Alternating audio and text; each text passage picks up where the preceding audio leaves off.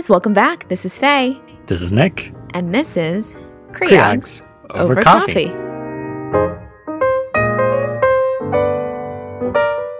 All right, back with us today again is Michael Foley. Michael, thank you again. And I understand today you got some big updates with us yet again in the student loan space. Yet again, the saga continues, Nick, and so I appreciate you having me back on and looking forward to going over some of these updates with you guys. Well, perfect. So just as we always start these episodes with you, Michael, we'll read off a little disclaimer. So Michael is a comprehensive financial advisor running his practice out of Scottsdale, Arizona under North Star Resource Group. He was trained at Duke University and holds his certified financial planner designation alongside his certified student loan professional designation.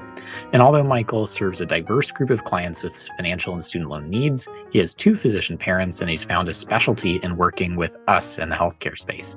Michael is a registered representative and investment advisor, representative of Securian Financial Services. Those securities and investments advisory services are offered through Securian Financial Services, Inc., a member of FINRA and SIPC. North Star Resource Group is independently owned and operated at 6720 North Scottsdale Road, Suite 290 in Scottsdale, Arizona, 85253. All right, so we've gone through that. Let's get into the good stuff, Michael. So first off, I understand the kind of big first thing is about PSLF for public service loan forgiveness, correct? That's right. Yeah, there's lots of changes going on in that space these days, and so I think the big thing happening is around the PSLF waiver, and so all the way up into I've talked with many of the listeners about this waiver that has been happening, and the deadline was October 31st to make sure that we can get retroactive credit for time that maybe we were on the wrong repayment plan, or maybe we didn't have the right types of loans and we needed to consolidate the loans. Lots of things that they made a lot more favorable and made it easier for people to get qualified credit retroactively for the PSLF program. So it was a big rush right into the end and trying to get those consolidations, get those employer certification forms submitted. And then, of course, that Monday thereafter, they announced that, hey, well, a lot of the benefits of this waiver are now extended. So they now leave it to the Department of Education on this one, right? It could have saved a lot in postage, just not rush ordering, some of these employer certifications, right? But it's hindsight's 2020 on this one. But we can. What we want to make sure is that people know about this now, and so that's why I wanted to chat with you guys again to make sure that listeners know that, hey, a lot of the benefits of this PSLF waiver are now all the way extended through July of 2023 now, and so the big thing that want to go over is kind of just what do you have to do now, and so really, if you have any of those old types of loans, they're called commercially held federal loans or the federal family education loans. They're the old types of loans that you might have taken out in the early 2000s. If you have any of those would need to be consolidated into the direct loan program. And so we would need to do that now prior to May 1st of 2023. So as long as that consolidation is the application is submitted prior to then we're golden. And then we probably still won't see an update in the account until that July of 2023 when they do a whole other adjustment to the program. All right. So the new target is July 2023. Kind of remind us, Michael, a little bit about sort of some things with respect to getting that PSLF credit. And then I understand there's some changes with respect to payments or employments or other things too that are affecting eligibility or what this might look like for folks. Yeah, absolutely. So they are they've really changed a good bit of really meaningful rules that have been around on the PSLF program that have been really limiting for folks. And so they're making some permanent changes to the PSLF program starting after July of 2023. Just as a general rule, we still have to be working at a qualified employer. So those are the nonprofits, the universities, the government organizations, if you're working at the VA, the counts. We have to be working at a qualified employer. We have to be making eligible payments, which we'll talk a little bit more about. But usually what that means, we have to be on an income-driven repayment plan, making a payment based off of your income. And then we have to be doing that for 120 months. So it doesn't have to be consecutive, but we do have to still have that for 120 months. But as long as we get this stuff in prior to, those eligible payments mean that pretty much anything, any repayment plan that you were on for any federal loan, if they're not direct loans, we got to consolidate them before May, but we can still get credit for them. And even past that, we're going to be able to get that all the way until July. So big opportunities for us to get the retroactive credit. But now moving forward, they made some key, we're kind of to go back to the same normal rules, but for everything else. So we got to make sure we're crossing our T's, dotting our I's. But some cool things that they're adjusting is that now borrowers can actually make retroactive payments for any time frame that maybe they were in deferment, or maybe we've had a lot of clients that said, hey, I deferred during residency and I really wish that I hadn't, because I would have loved to have those 4 years counted for PSLF.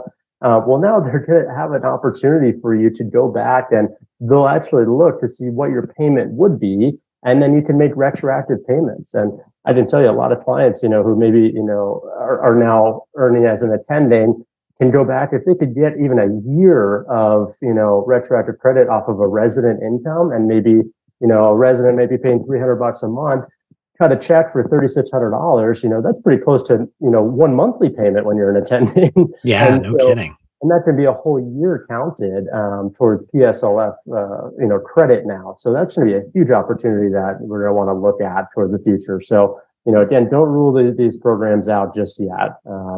The other thing that's a big thing, more of a thing that we got to keep an eye on and just be really cautious of, is they're coming out with this new consolidation rule. And so typically, what happens when you consolidate the loans, it's always been a little bit of a mixed bag if you're getting the longer of the repayment history of that loan that you're consolidating together, or how that's all going to work. And so they've come out with some new guidelines, and they're actually going to be doing a weighted average of months.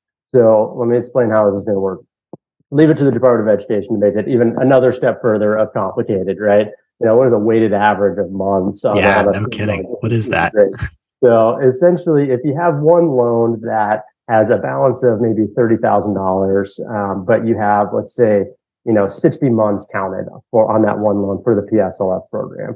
And if you do a consolidation with another loan that's also $30,000, but has no months counted, well, when you consolidate the two, the new consolidation loan is actually going to have 30 PSLF payments. So now you could really be shooting yourself in the foot by consolidating these and really losing out on, the potential 30 months of payments, maybe inadvertently. So we got to be really cautious to make sure that if we do need to do these consolidations for that, really just focusing in on the ones that we have to consolidate, but not just grouping all the loans together and consolidating all of them, because we really could be hurting ourselves down the line. So that's another big rule. The other cool things that the last two ones that are, one is more impactful than the other, but one is just they've gotten rid of the full-time employment guidelines. Now, for those of you who are working part-time, you still do have to work 30 hours per week. So they did just put a 30-hour per week. So even in some instances, that's still considered full-time for many institutions. But there were some of our clients that were maybe working at 70 or 80%, and that wasn't being, full-time for their employer. And so as long as you're working a flat 30 hours per week or more, you're able to get credit.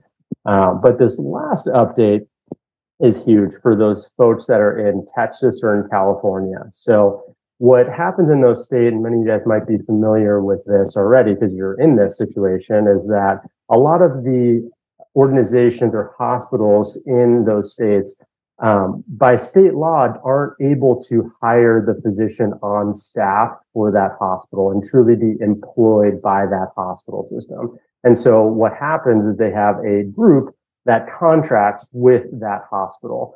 And this is due to state law, so that they actually cannot hire physicians on staff for that.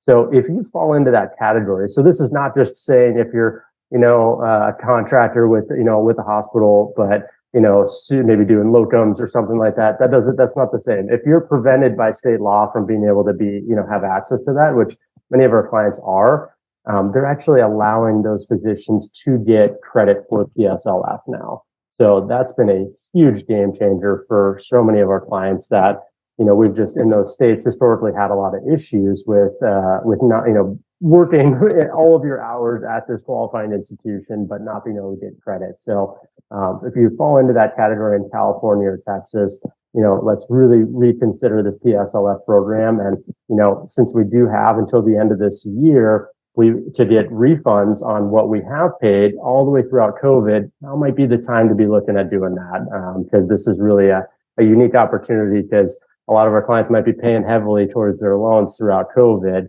But if we could get it forgiven, maybe in a few years, we might want that money back. Yeah, those are huge updates. And I mean, again, like shout out for those Texas and California physicians that might be impacted by that. And then I also appreciate too, I think a lot of people have looked at this time point and said consolidation is the right answer, but just kind of a time to say like, oh, hold your horses on that, because maybe you're shooting yourself in the foot with some of these new rules if you're still looking to get into that. Yeah, exactly. I mean, so many people are, really wanting to, they're, being berated by the refinancing companies these days, and don't give in just yet. So, Michael, it sounds like, unfortunately, with this forgiveness, that it's unfortunately getting stopped up in the courts, like in the state of Texas. Yeah, unfortunately it is. They got struck down by a federal judge in Texas last month, and so it's pretty much stopped up right now. And this is just for the Biden forgiveness. This is for the 10,000 or the 20,000 of forgiveness. So this is totally separate from the PSLF program. A lot of people are getting those mixed up just because they hear forgiveness. They think those are the same, but this is only with regards to Biden's forgiveness plan, and so that's with this smaller amount. So a lot of people are saying that he didn't have the jurisdiction to give that amount of money out to so many people under the certain income thresholds, and so we're we're kind of seeing how it's all going to play out here. But it's actually being escalated up all the way to the Supreme Court at this point now, and so the Supreme Court is actually, I believe, they're set to review the oral, they have to start their oral cases in February of this year. So I think that, we could see a quick turnaround on that. Either they shut it down or they approve it right away. More likely than not, we might see it take some time to actually get an official, declaration if it is approved or not approved from there. But many of our clients have already gotten approval letters in the mail from, or their email saying that they've, if they've already applied, that they've already been approved. And so that will just be automatically processed if it does go through. But I wouldn't lose sleep over this. This is more of a drop in the bucket for most of our clients. Sometimes it can be quite significant, or the entirety of some folks, but a lot of our medical professionals, having a huge amount of loans that is an insignificant amount. And quite frankly, that just the forbearance period extension itself is saving probably more than $10,000 just in interest accrual. So we're excited to see that. But this is definitely something to keep an eye on, because they actually did make the forbearance period extension now contingent upon it, which is pretty. Yeah, and you said that forbearance period was extended. So talk to us a little bit more about some other, meaningful updates, especially with everything that's been going on. Things have been changing so quickly. Yeah. So let's start with the forbearance extension. So they did extend it. A lot of people have likely heard, that it's been pushed out till June or July, which is kind of true, but it's essentially the wording that has been given by the Department of Education. It says that it has been pushed out contingent upon forming some sort of declaration on this court case. So once they decide whether it's approved or not, once it's resolved, then payments will begin 60 days thereafter. So theoretically, if they, give the green light to approve or deny it in February, payments will begin 60 days thereafter. So that would be April from there. So that it could be as early as, potentially April, but they said if it's not resolved by June 30th, they're going to be starting at 60 days thereafter, which would be September 1st. And they say that that's their last extension ever, but we've all heard that a couple times before, so I'm not holding my breath on that one. Right. So that's a huge thing that we need to keep an eye on.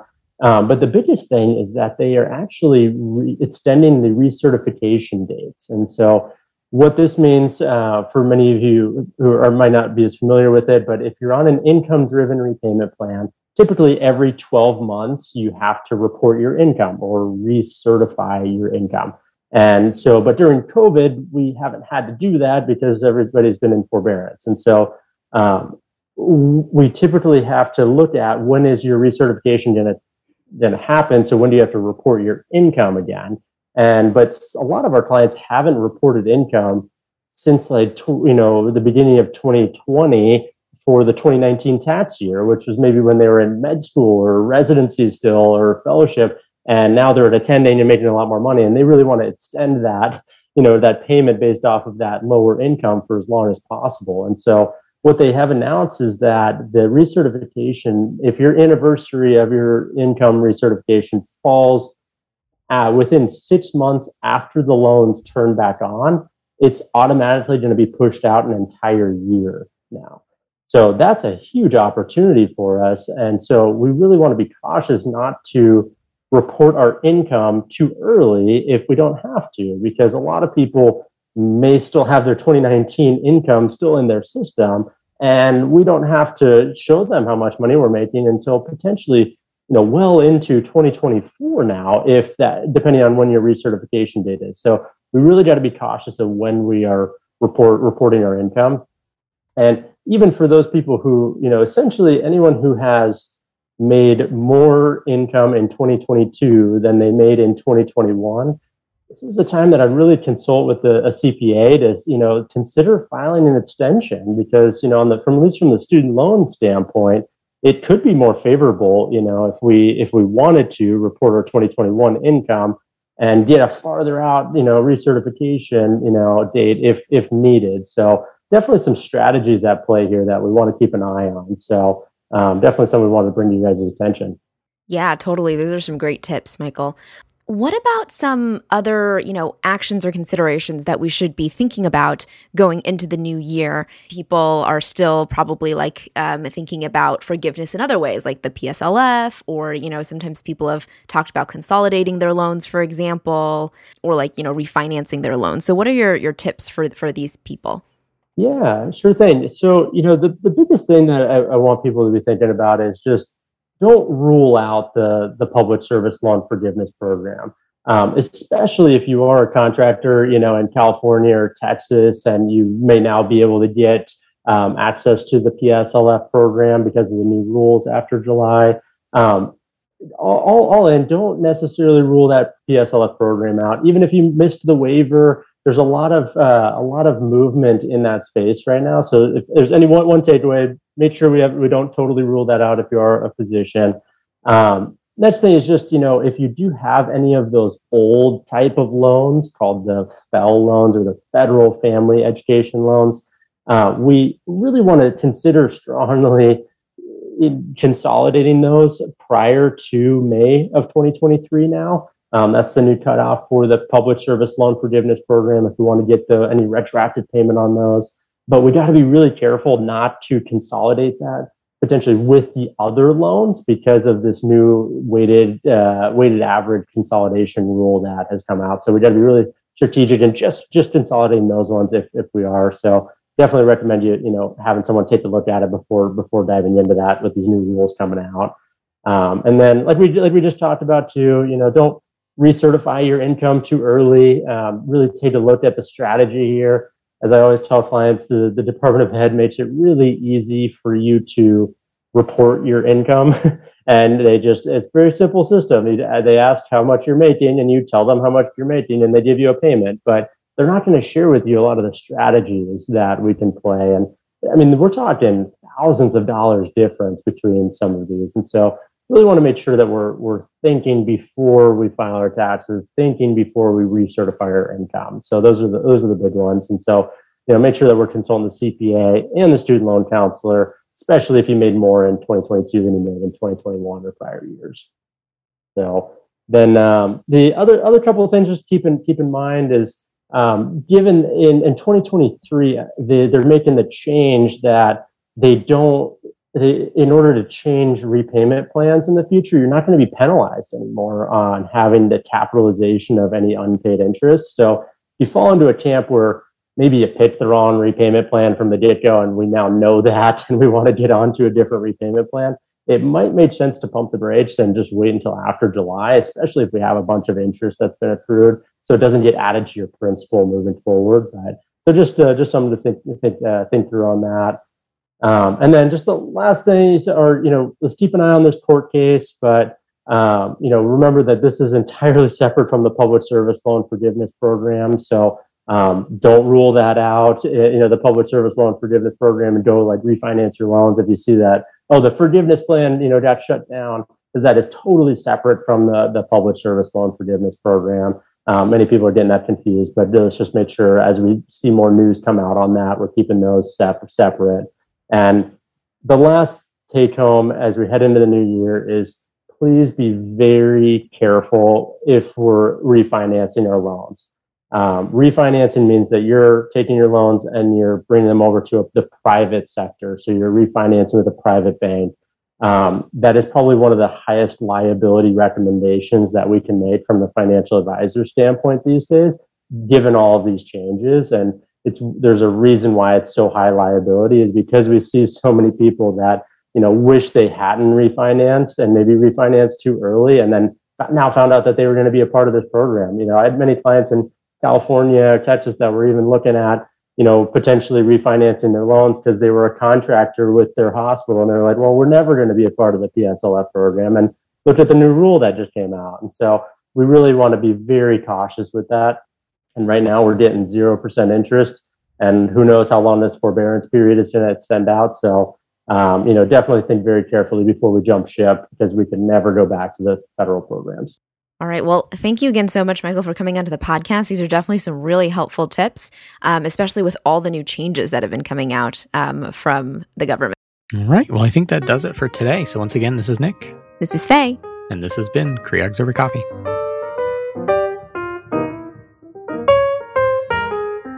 So guys, if you love the podcast, head over to iTunes, Spotify, Google Play, whatever your podcatcher is, and give us a 5-star rating and review. You can find us on social media on Twitter at Creogs Over Coffee 1, on Facebook and Instagram at Creogs Over Coffee. And you can also donate to the show on our Patreon at www.patreon.com/Creogs Over Coffee. You can find show notes for this and all of our previous episodes, as well as the Rosh Review question of the week, on our website, creogsovercoffee.com. And if you want to reach out to Ed, reach out to us, have any other suggestions about episodes, corrections, go ahead and email us, creogsovercoffee@gmail.com.